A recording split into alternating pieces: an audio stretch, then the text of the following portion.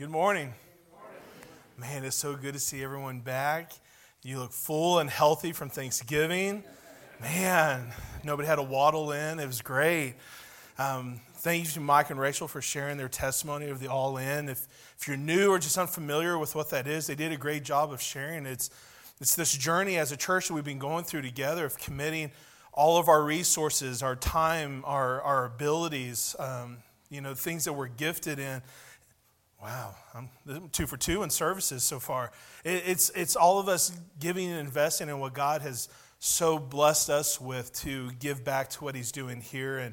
And there's a building attached to this that we're desiring to see happen, but it's not about that box. That's just a tool for us to love and minister to the folks here at Solid Rock, but also the community that God has placed us in and has faithfully been providing resources and changing lives through His story of redemption. And so it is just an amazing thing to be a part of that. And so, again, thankful for Mike and Rachel sharing their testimony of how God has led them in that. And if you have any other questions, please let us know. Many of us are on that journey, and we would love to have an opportunity to answer what those questions may look like and how it would look like for you to be a part of it as well. Today we're going to be in Psalms 34. And as you're doing that, just before we get too far down the road and I forget to say who I am, we're going to do it now. So if I haven't had the opportunity to introduce myself or we just haven't crossed paths yet, my name is Nick Hill, and I have the opportunity and honor of serving here at Solid Rock as the pastor of community and mission, and love it. There's nothing I would rather do more than just be here with God's people. Love being here at Solid Rock, and just been very fortunate and blessed by God to be in a church that is just so loving and giving as you all have been. And so we're going to be looking at Psalms 34 today and looking at the infamous passage in Psalms of taste and see that the Lord is good, and in this call to praise God. And so if you're not familiar with the Psalms are this collection of stories or these Psalms of laments and praises and opportunities to declare who God is and to speak freely in this personal stories almost, and how it differs from other books of the Bible like the books of the law and things, is where God is speaking to His people about who He is. In the Psalms, we see this position of the people speaking to God directly about what's going on in their everyday life, personal stories, things that are happening in their family or things that are happening in the nation or in the world for them, and crying out to God. We see Psalms of lament and hurt and suffering, and then we see Psalms of praise, and we see these wonderful theological truths about who God is come out in these Psalms, and the people crying out saying, God, we long for your justice, your presence, your glory, your peace. And it's just this amazing collection here in the Old Testament of these Psalms point to Christ. These Psalms point to the story of redemption that is happening. And we see it throughout the whole Old Testament. We see it throughout the New Testament. Here at Solid Rock, we've seen through testimonies how God is continually redeeming His people. And so specifically in Psalms 34, we have King David as the author, and he's praising God in the midst of his suffering. And that's the context of what's happening. Is David is running for his life from Saul. He's even had to at some point act like a crazy man so that they would just kind of dismiss him and leave and just say, let's just leave him alone. And so he's crying out to God in Psalm 25. He's lamenting of all these things that are happening. But in Psalms 34, even in the midst of his suffering, he writes this wonderful psalm of praise to God. And I don't know about you, but when life is not going the way I think it should go, which is often, it is normally not intuitive for me to praise God in the midst of when it's not going right. Whether that's watching one of my kids break something valuable in the moment, I'm not saying, oh, God, you're so amazing. It's, oh, no, how much did that cost? And to be honest, in the midst of suffering, I tend to turn back into myself, into my sin. I become discontent with the circumstances, become discontent with people around me, family, wife, kids, friends. I become discontent with who God is and where God has placed me in life whenever things become uncomfortable or no longer going my way. And I think all of us can agree that we live in a fallen world. And so I don't know where you're at in your life and what's going on, whether it's severe suffering that's going on. Maybe it's because of poor choices you're making and disobedience, or maybe it's choices that someone else has made, or just the fact that we live in this fallen world. We touched on this last week of looking at how the gospel and suffering works together, or how God uses the gospel in suffering. But we see David saying, let's praise God continually. So join me in Psalms 34. If you don't have a Bible, there's a number of them underneath the chairs. Please feel free to use those. And if you don't have one, please take it home. It's a gift. That's what it's there for. And use it to join along with us. Psalms 34, starting in verse 1, it says, I will bless the Lord at all times. His praise shall continually be in my mouth. My soul makes it boast in the Lord. Let the humble hear and be glad. Oh, magnify the Lord with me, and let us exalt his name together. As we begin this first three verses, you see these words standing out at all times and continually giving praise. See, David's not looking at us saying circumstantially. He's not saying wait till the end of the suffering so then we can kind of gather together, recap, and kind of weigh out where God was present and where God wasn't present, or how we weigh out whether we won in the circumstances or not. He's saying that at all times, suffering or not, we will continually be praising Christ. And he also describes two different things. One by his mouth, through his words, his actions, his deeds, the exterior. But he also says in verse 2 that it says, my soul makes its boast in the Lord. He's talking about his whole being will continually be in praise. He's not looking at it being a weekly thing or by a couple times throughout the week. He's saying a continual position of the heart, the soul, to be in praise of who God is at all times, continually. Man, that is such a beautiful thing to see. And we have to remember in this moment he's writing that his life is in danger. And he's looking and saying who God is, that my soul, my lips, at all times, continually, I will praise you. When we look at trouble and we think about what's going on, like I said, I tend to turn inward. I tend to become discontent with things going on. And we start to see this imbalance of sin and suffering becoming more weightier and heavier as I continue to view it through the lens of myself, through the lens of my sins. But when David is calling us, and not just sharing what he's doing, but calling all of us to join in with him, is to make much of God and to make little of the circumstances. Because it's not about the sin and the suffering that has power. It's who God is. A mighty, wonderful God of the universe that we can praise in the small discomforts of life to the extreme sufferings that we experience. Consider 1 Thessalonians chapter 5, verse 16, where it says, rejoice always. Pray without ceasing. Give thanks in all circumstances, for this is the will of God in Christ Jesus for you. This is not just some recipe, a 2 + 2 formula to say, hey, here's how you deal with bad situations or tough times. Is just sing a song or read God's word and pray and you'll be fine. Just move on. God has an intentional purpose and plan when he uses things in our lives and calls us in the midst of suffering. He calls us in the midst of heartache, and he calls us in the midst of our sin to say, I have a purpose and a plan for you, the will of God in Christ Jesus for you. So we see David continue in verse 4, this elevation of who God is. And he begins to submit himself in transparency and humility. As in verse 4, he submits himself saying, I sought the Lord and he answered me. He delivered me from all my fears. Those who look to him are radiant, and their faces shall never be ashamed. This poor man cried, and the Lord heard him and saved him out of his troubles. The angel of the Lord encamps around those who fear him and delivers them. See, David, the very fact that David cries out to God is recognizing that I'm in need. right? That this is something beyond my control, that I'm in need of something superior, of better quality, one that can actually be outside of my circumstances, that can help me.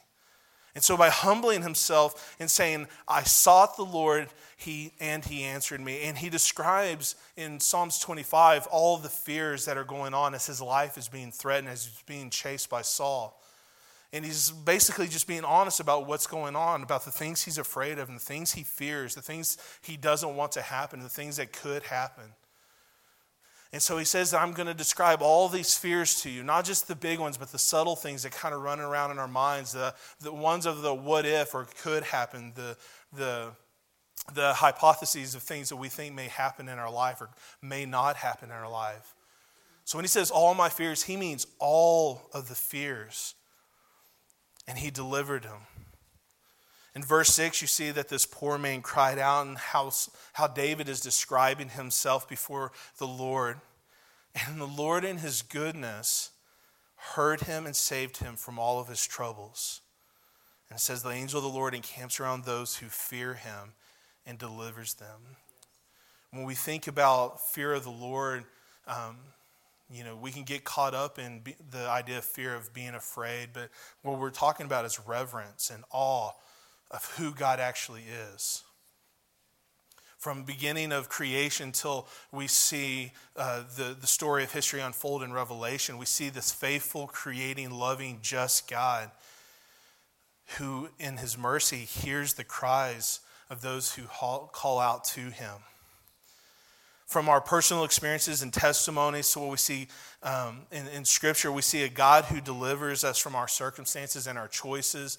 He doesn't always change what's happening in our life, but he meets us when we feel brokenhearted and downtrodden, when our soul and our spirit feels crushed by choices we've made or continue to make, or why other choices are made that impact us. One commentator speaks about that unbelievers make statements about life and truth. He says, but they do not have true or ultimate knowledge until they are in a redemptive relationship that is in reverent awe of who God is. Because that is the true reality. God speaks to us in his word. He reveals himself, saying, this is who I am. I am your God. I am your Lord. Here is my covenant that I'm making with you.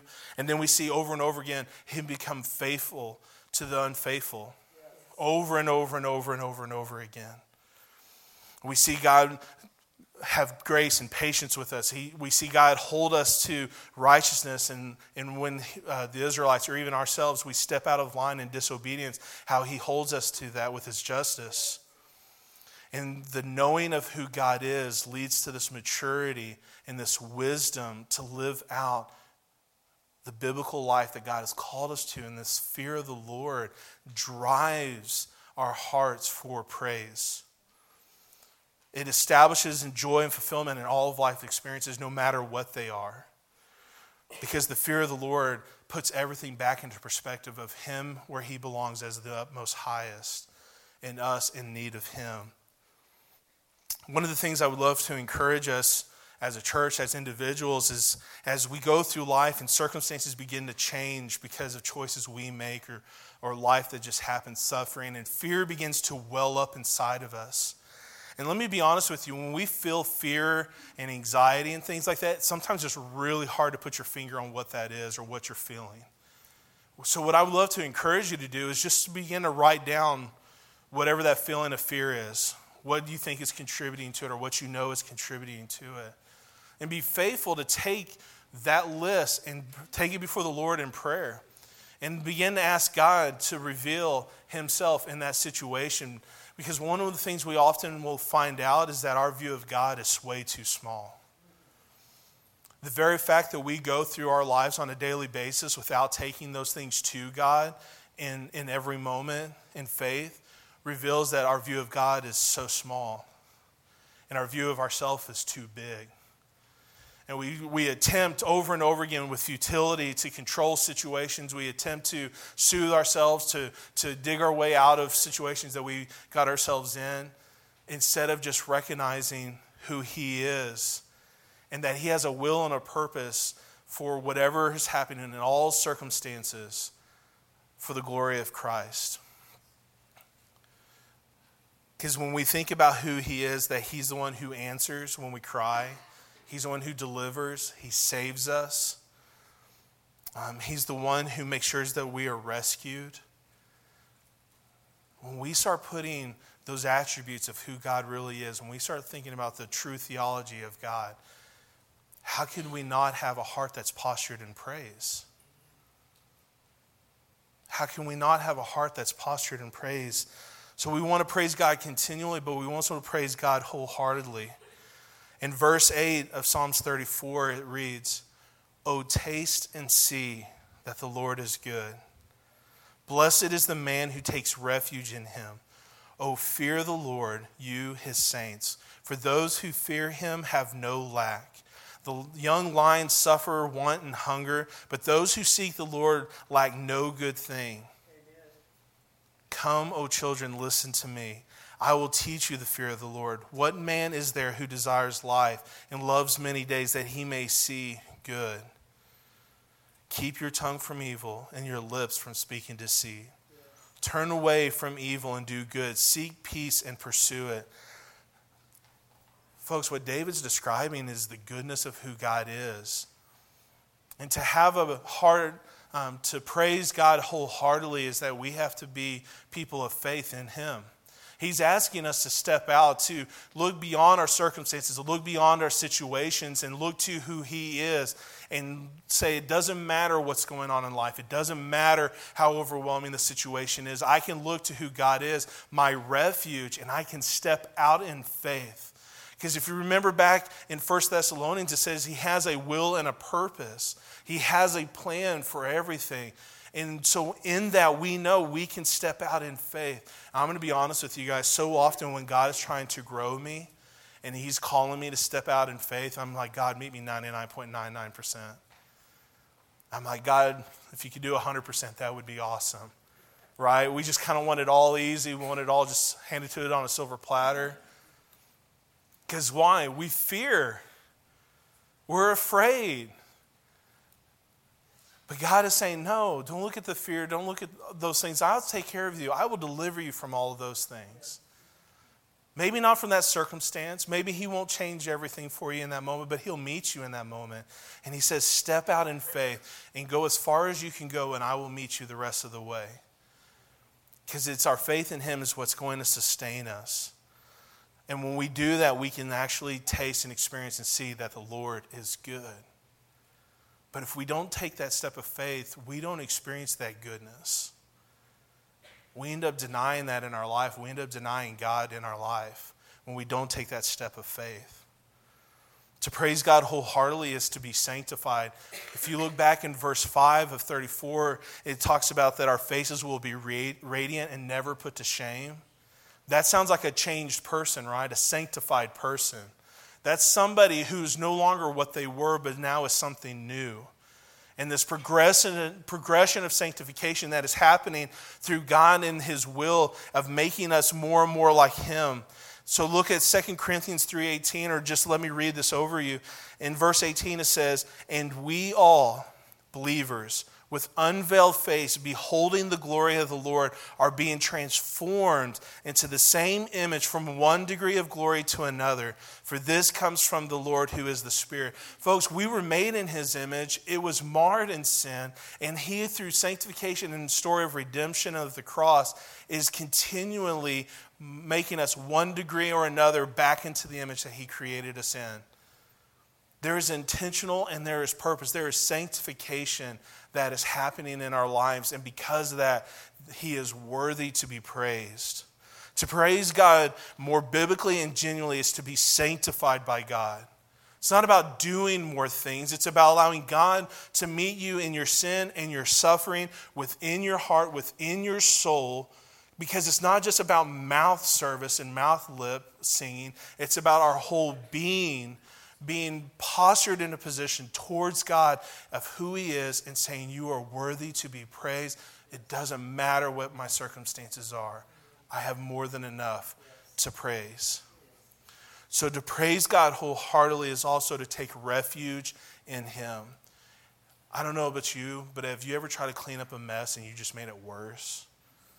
You know, like there's grape juice and then you grab the like lace doily that grandma made and you try to clean that up and you pull the lamp and knock that over. When I try to take refuge within myself, it's worse than that. You would think, this is my old theology, you would think I would know better, but I don't. I have to be reminded every day to take refuge in who he is. To dwell continually in his presence and his protection, not just with our mouths, but with our every being, our soul. And one of the things that God calls us to is to live in obedience, to not walk in our sin, to not walk in our own strength, to not walk in the futility of decisions that we make time and time again. Because if you look in verse 14, actually starting in verse 13, you see David speaking, saying, first come children in verse 11, but in verse 13 he says, keep your tongues from evil and your lips from speaking deceit. Turn away from evil and do good. Seek peace and pursue it. That's sin. That's the junk that Christ died on the cross for because his justice demanded payment for that stuff. And so David is calling us in personal obedience, saying, take refuge in him, align our will with his will. And it says, keep your tongue from evil. Keep your lips from speaking deceit. Depart from evil and do good. Seek peace and pursue it. Our heart is devastated in praise to Christ when we elevate our personal disobedience and our sins, and we start to try to manage these things ourselves, and we try to soothe ourselves, and we try to dig our way out of those different things. And what David and what God is calling us to do is to take refuge in him, align our hearts with who he is, and we can take refuge in that. And our personal obedience flows from that fear of the Lord. Our praise flows from that fear of the Lord. One commentator wrote, to fear the Lord first begins with an attitude of praise, reinforced by living according to the knowledge of always being in his protection and bringing one's place, attitude, and heart into obedience with him. I don't know where everybody's at. Maybe this is your first time hearing about who Christ is. Maybe you just need to be reminded of it. But this last section, starting in verse 15, we see this wonderful description of who God is, this wonderful theology of God. Because not only do we need to praise him continually and praise him wholeheartedly, we need to praise him because of who he is. Verse 15 reads, the eyes of the Lord are toward the righteous and his ears toward their cry. The face of the Lord is against those who do evil, to cut off the memory of them from the earth. When the righteous cry for help, the Lord hears and delivers them out of all of their troubles. The Lord is near to the brokenhearted and saves the crushed in spirit. Many are the afflictions of the righteous, but the Lord delivers him out of them all. He keeps all his bones, not one of them is broken. Affliction will slay the wicked, and those who hate the righteous will be condemned. The Lord redeems the life of his servants. None of those who take refuge in him will be condemned. What a beautiful description of who God is. The personal, relational aspect of this mighty, awesome God, worthy of our praise, saying that the Lord has his eyes towards the righteous and his ear towards their cry. What an attentive Father. The face of the Lord is against those who do evil, to cut off the memory from the earth. So when the righteous cry for help, the Lord hears and delivers them from all their troubles. Do you see that refuge that he's providing, that safe place to be? That it doesn't matter what life circumstances are, that he's providing something that none of us can do for ourselves. The Lord is near to the brokenhearted, and he saves the crushed in spirit. I don't know if that describes you today, but it's described me before as well. Because many are the afflictions of the righteous, but the Lord delivers him out of them all. He keeps all his bones. Folks, David's not writing this after the crucifixion. This is not fact checks about what happened in the New Testament. He is foreshadowing what Christ is going to be doing for us. And he's already speaking of the goodness. That's just amazing to me that God is using David in the psalm, and he's describing what's going to be happening. And he's talking about how he keeps all of his bones together. Not one of them is broken. If we consider how much abuse the body of Christ took, not even just on the cross, but even leading up to that, for that prophecy to be fulfilled, for it to be spoken of so long ago and then to be fulfilled completely and perfectly, how can he not be praised? What circumstance in our life can overshadow that? Just practically, I'm thinking 5 pounds of pressure can break your collarbone.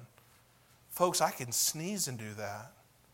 And the fact that our Lord fulfilled this prophecy going through such a traumatic experience with his body is amazing. He is worthy to be praised. Affliction will slay the wicked, and those who hate the righteous will be condemned. The Lord redeems the life of his servants, and none of those who take refuge in him will be condemned. We don't see him talking about, I'll change your life as far as circumstances go. But we see that he's going to meet us wherever we are. That he has proven himself to be faithful over and over again in his promises, in his commitment, in his justice, in his mercy, in his goodness, in his grace. And he's calling us to step out in faith to taste and see that the Lord is good.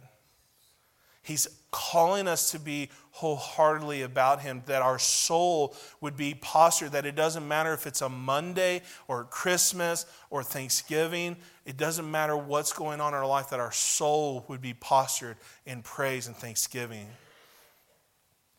The fact that he sanctifies us is cause for praise, and for the fact of who he is as our Lord. He is worthy to be praised. At this time, I'm going to invite our worship team back up, and as we start to consider what God has spoken to us through his word today. Fear begins with a heart. Fear of the Lord begins with a heart that continually praises. Not just on the outside, but the inner as well, your very soul. It's built on our commitment to seek and remain in his protection, to take refuge. And fear is about us following in personal obedience to what he has done. We get so bogged down on what our suffering and sins are that we're experiencing because of our choices or others. And we give them so much weight and so much credibility, but he has already dealt with those. Sin and death has been defeated. If you're still wrestling around with sin and suffering and choices in your own strength, you're wrestling in vain. Because our hope lies in Christ. It's already been done. It's already been defeated. You simply just have to believe and accept what he has done is true, who he says is true, and that he is the only one. If you're here today and you've never made that decision, or you're just wanting to know more about it, or you just feel like the Holy Spirit's asking you to step out and ask some questions, let's step out in faith today. We're going to have prayer partners here at the front. There will be prayer partners back by the counseling room. We would love to meet with you and pray with you. Or maybe you're here and you need to be reminded of the goodness of God. Maybe it's been a while since you've stepped out in faith, or you've had a hard time having that heart of praise because of continually just to work within yourself and trying to do things in your own will, and you're tired and you're trying to fight. God can hear your cry today. It says that he bends his ear towards us, that his eyes are upon us. And so if that's you, then I pray that you would have the faith to step out and, like David, air it out in transparency, to live communally with the church that God has given us, and to let him enter into that situation with you. So as you begin to think and pray, and we get ready to pray, and the worship team begins to pray, I just pray that you'd be faithful to wherever God is leading in your heart. Let's pray. Father, we love you, and we just declare our desperate need for you. Lord, we do live in a broken world. There's no doubt of that. Father, there's such deep hurts and sins. But God, you have defeated them. your work on the cross, through your salvation, Father, they no longer have victory over us. So God, may we lay those down before you and cry out in faith and in a heart of praise of who you are. Just take refuge in you. Lord, we love you and we pray this in your Son's name, Jesus